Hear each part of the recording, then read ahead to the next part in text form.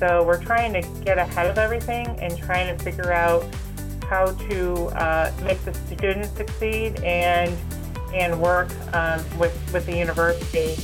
Welcome to Focus, a podcast dedicated to the business of higher education. I'm your host, Heather Richmond, and we will be exploring the challenges and opportunities facing today's higher learning institutions. Join me as I talk with Valerie Van Black, treasurer at Texas State University, about some positive outcomes she's seen since COVID-19, including creating a virtual one-stop shop for students, as well as how data has helped her make decisions to serve both students and the business.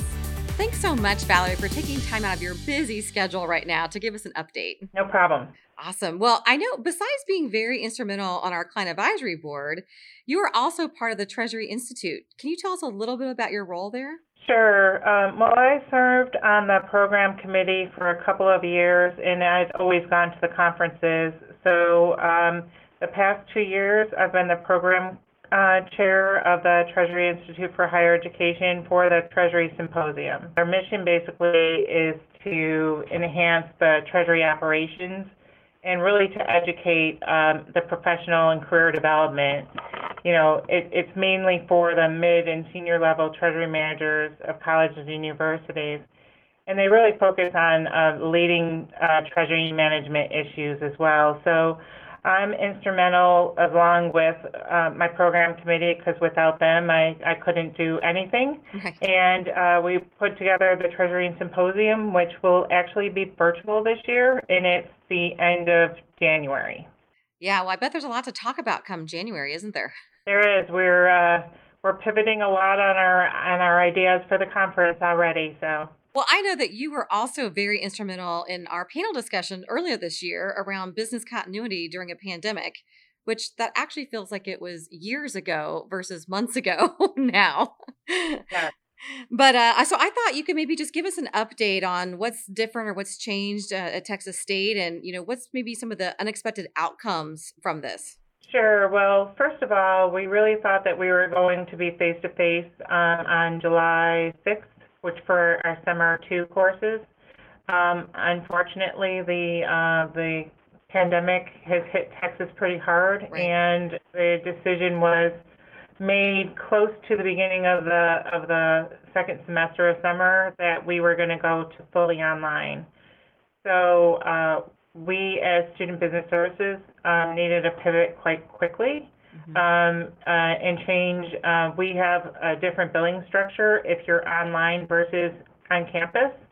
And so we had to kind of change everything to accommodate for that. So that was kind of interesting. But really what we've done a lot is we are becoming the source of data, and we're basically monitoring a ton of things. More so than I think we ever had before. We're monitoring collections, enrollment, the number of students signing up, classes moving online, like I just mentioned. It's all, like I said, it's always things that we monitored before, but now they have a very big impact. And so we're trying to get ahead of everything and trying to figure out how to make the students succeed and work with the university. We've done a lot of things, and we've looked at a lot of our policies and procedures and changed some, updated some. One thing that we did is we adjusted our collections tolerances. So before, if you owed less than $250 or more than $250, you couldn't register for classes. Well, we knew things were going to be tough for students, so we said, if you owe less than $3,000, we'll work with you and we'll let you register. And then we worked with them all summer. We elongated, our due date still was the same, but we didn't charge late charges for another 3 months. So we really understood what the students' financial stress was going through and try to work with them as well as support the university in the process. Yeah, that's great. We hear that a lot of the different kind of billing cycles and late fees on there. So that's good that you were able to jump on that and see it. Right.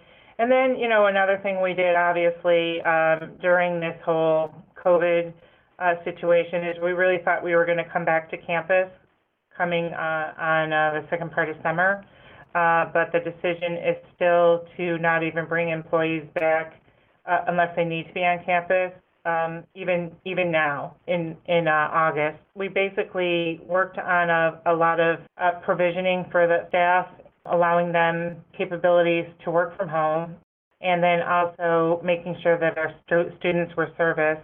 One thing that we had happen is we created an A and B team because we obviously have to be at the cashier's office to accept payments and we do all the departmental payments for everybody on campus. Okay. So we had to physically be in the office. We tried to limit the number of people in the office. So we created an A and B team. And so the A and B team would only work on the opposite days so that they were always working with the same people. However, we did have a scare because the employees thought that she may have contracted COVID. And she had come in one day and with the A team and one day with the B team.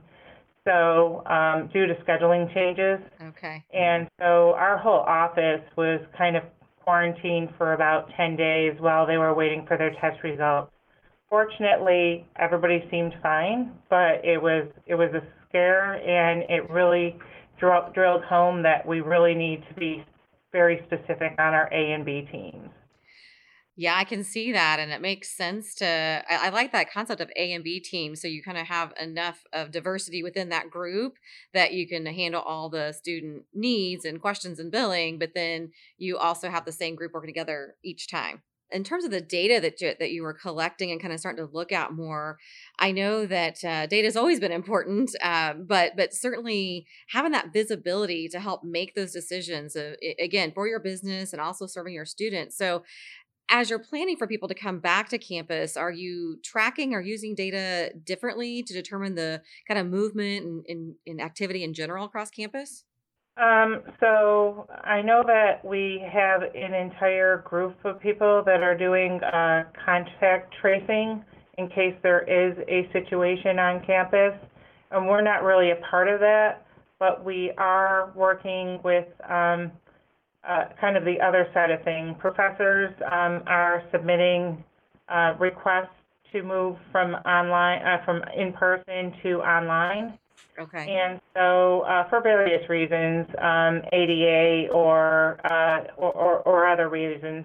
And then we also have some students that just didn't feel comfortable coming back, and so they are also looking for some online classes as well. So we're really working with our institutional research group and crunching the data in different ways and really monitoring how that shift is happening, because we need to make sure that there's enough courses available to each group that wants to be back or wants to do it online. And I think I said this before, but if I didn't, we charge different for online versus in person. So we had to figure out how we have to adjust the bills and what was equitable to the majority of the students. We basically made a decision just recently to say that if a student has at least one face-to-face course, then they will not be charged the online fees, because a lot of students were shifting. They had a little bit of both, so they were paying additional fees. Oh, okay. And we knew that wasn't a good practice, and it wasn't helpful for the majority of the students. So, again, we've tried to accommodate the students, but if we didn't watch the data, that would not be able to be done. Yeah, that's really interesting. Did you happen to see a shift of those that were in that hybrid model decide to go 100% online, or was it still kind of a little bit of a mix? I think it's, for the health and safety reasons of our students, that's the most important thing that we need to watch. And we wanted people to feel comfortable coming back. So I think that it's a mix. I mean, some students are kind of, their course is shifting without them asking for it. And some students are looking for courses that are only in that. So I think we have a good mix of students. and we're just trying to nail that down for fall. And, you know, hopefully we can provide the best service and student experience that we could possibly do for fall.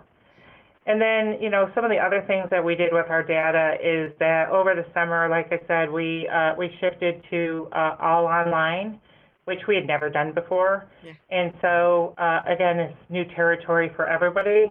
And one of my staff members noticed that we were still charging lab fees. And the lab fees basically are charged, you know, for usage. Right. And so we realized that was the case. We didn't even have a student complaint. We were just proactive in that measure, and we removed all the lab fees. You know, granted, it was between $5 and $20, but again, it's using the data and understanding what we should do and what's right for the student, and then just being proactive instead of reactive on it.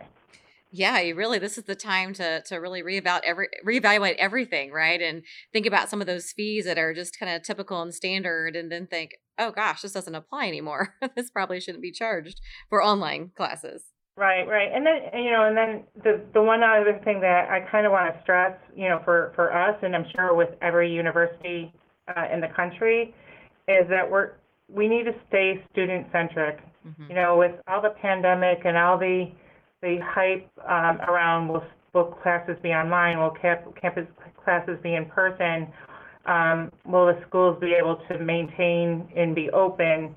You know, I think that we have to make sure that we're focusing on the student, but also looking at the data to understand what it really means, and not just looking at the data and crunching the numbers. We need to listen to the students and get ahead of their needs, of their complaints if they had any.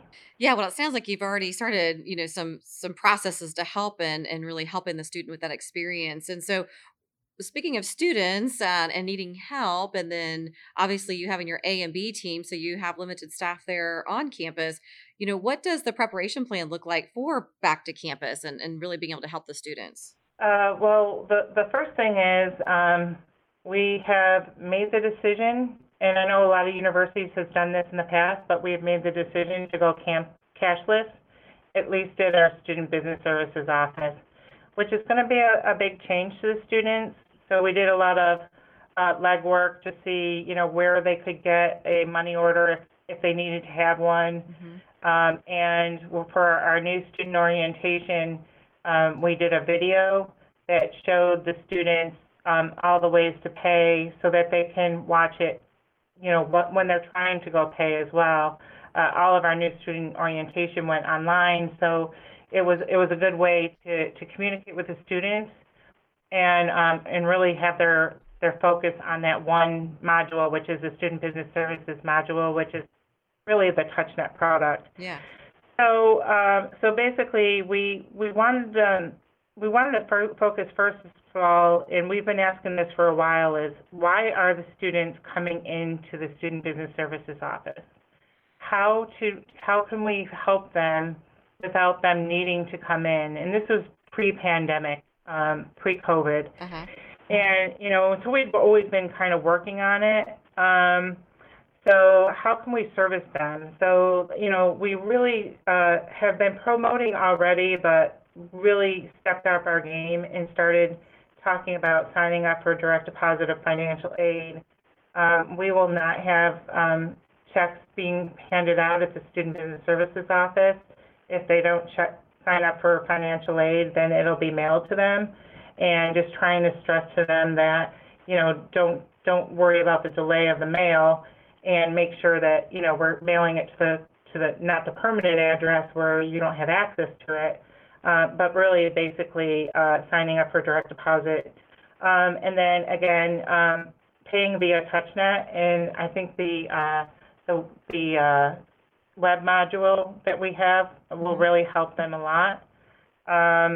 You know, again, the tutorials, we've always had them before, so there's that as well. And then we have a Dropbox, which is outside of our office, and we're promoting a lot of people to just drop what they need to do, whether it's paperwork or checks, into the Dropbox. And then if they really did need to speak to somebody face-to-face, we're allowing them to schedule a time where we can meet face-to-face, but we have provisions like, we could use Teams. We can share screens when we're using Teams, so that should help the student a lot too. And again, if they really need to speak to us, we can schedule an appointment and get them in. One thing that, we really are focusing on also is how we interact with other departments, because financial aid office, our office, and registrar's office consistently have students going between them for various reasons. Right.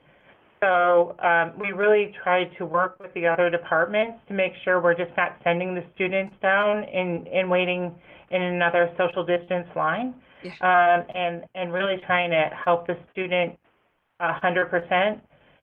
We were talking about for the past year or so about a one-stop shop. We had never put one in, but we're looking at this as a virtual one-stop shop where one department can kind of help the student navigate through all the different processes. So the student, exposure is not there, and we can really help the student, through the whole process. Yeah, I think that's really interesting because I know that the one-stop shop concept was certainly something big on a lot of campuses, but it was really about that physical location. And just like you said, instead of going from line to line or building to building, to be able to come to one central place. However, that place has really transitioned. So I really like that concept of a virtual one-stop shop, and it sounds like that probably is more the future. And so can you talk a little bit about how you see that the one-stop shop transitioning to being virtual? Yeah, so one of the barriers that we had while we were looking at this whole one-stop shop is where we're going to put it. There was no really good room on campus, and a lot of universities I know built these wonderful one-stop shop buildings that service the school students, but our administrative building is on the exterior of campus, and there's very limited parking. So in order for a student to even interact with us, it's kind of, they really have to, it's walkable, don't get me wrong, but it's still not at the student center, which is kind of the center of our campus, which would ideally be the place to put the one-stop shop. And so the other kind of hindrance was the amount of money it would cost to build the building if room was available. We're kind of landlocked here. So we were kind of working through that, and then how to manage it if it's in another location than our administrative offices. And so virtually we can. It doesn't matter where we are. I can have students. I could have students contacting people, and the people could be at home, and they wouldn't know the difference. So I think that it's opened our eyes and to see what we really can do to help service the student, because we really like the idea of the one-stop shop. It was just all those other things, the other hurdles we had to get over. And I think that that's the wave of the future right now, because the students still don't want to come in. They would like to do everything electronically. Right. And again, the point really is not the physical location, but it's what does the student need and help with that you can help service, right? Right. I mean, the ultimate goal is how to get the student through the process. And although the beautiful buildings are very welcoming, I think that we could do this with minimal cost and really help the student experience. And I think a lot of this really goes to what we're starting to see, and we've been talking about this contactless campus. And so how do we ensure that you don't have these lines of students anymore, and maybe some of the virtual queuing? And I know you've thought a little bit about that. Can you talk a little bit about how you're thinking about reducing the physical lines if they are there? Yeah, so we looked at some products. We hadn't really, earlier in the semester, we started looking at some queuing products, but we implemented a software system for our phone system, and what we didn't have originally when we first went to work from home is we didn't have a way for the queuing of our phone system to reach the people that were working from home. And so we worked with our IT department who manages the telephone system, and we were able to purchase a product that we ended up purchasing. They're not exactly phone numbers, just contact points, I guess. Yeah. So what happens is if a student calls into the main line now, it just queues them to whomever is on the software, the computer system. And so it really helps kind of queue everybody up and have them off campus. So, but again, we're trying to manage so that people aren't calling us, and what other ways can we queue them up? We looked at queuing software for time slots for students, but we really hadn't pulled the trigger because we really don't know what fall's going to look like. Right. And, again, a lot of schools are going to have to figure all of this out, especially, from a staffing perspective and working remotely, and especially since this wasn't just a temporary remote work situation, but it sounds like it's going to be ongoing for some time, and things like phone systems and where do you call and where do you, how do you get back to somebody? How does that all work? So past kind of that initial emergency response, what else have you seen changing? Again, it's evaluating all of our processes, especially anything that was done in a paper environment. Mm-hmm. We had done a lot of preparation before for cash management, such as like remote deposit capture, and how to get people more online. So we were able to put a bunch of those things in pretty quickly. And change some forms that we used to be receiving in our office to electronic forms.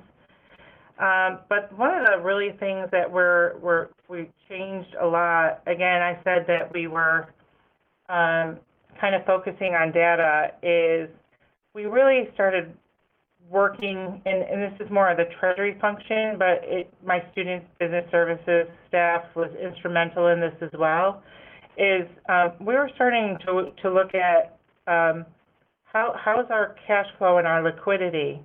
How is this going to impact that? So we worked heavily with the budget office and monitored, liquidity. We assessed, like I said, we assessed late fees. Mm-hmm. We changed some the payment plans, going it from 3 installments to 4 installments to help the students, and just really overall listening to the student and seeing what other universities are doing and how to get out of the paper process. Yeah, it's amazing how many paper processes still exist, isn't it? Yeah, we're finding some that we didn't even realize existed, but we're changing them as we go. Yeah, and it's interesting that kind of reminds me too. We were just having a conversation and internally and talking about processes, and not just paper processes, but also how many processes are via email. And anytime there's an email process, that's also an opportunity to think about how to use technology different, or how to use the data that you collect a little bit differently too, right? Right, and I just think, even having TouchNet in their forward-thinking features that, it's really helped us grow and be able to handle this, this pandemic as it is. And hopefully we'll get through this, and it'll be great for everybody in a few short weeks. That is great. Thank you so much for all your insights today, Valerie. Well, thank you for having me. Thanks for tuning in to this episode of Focus.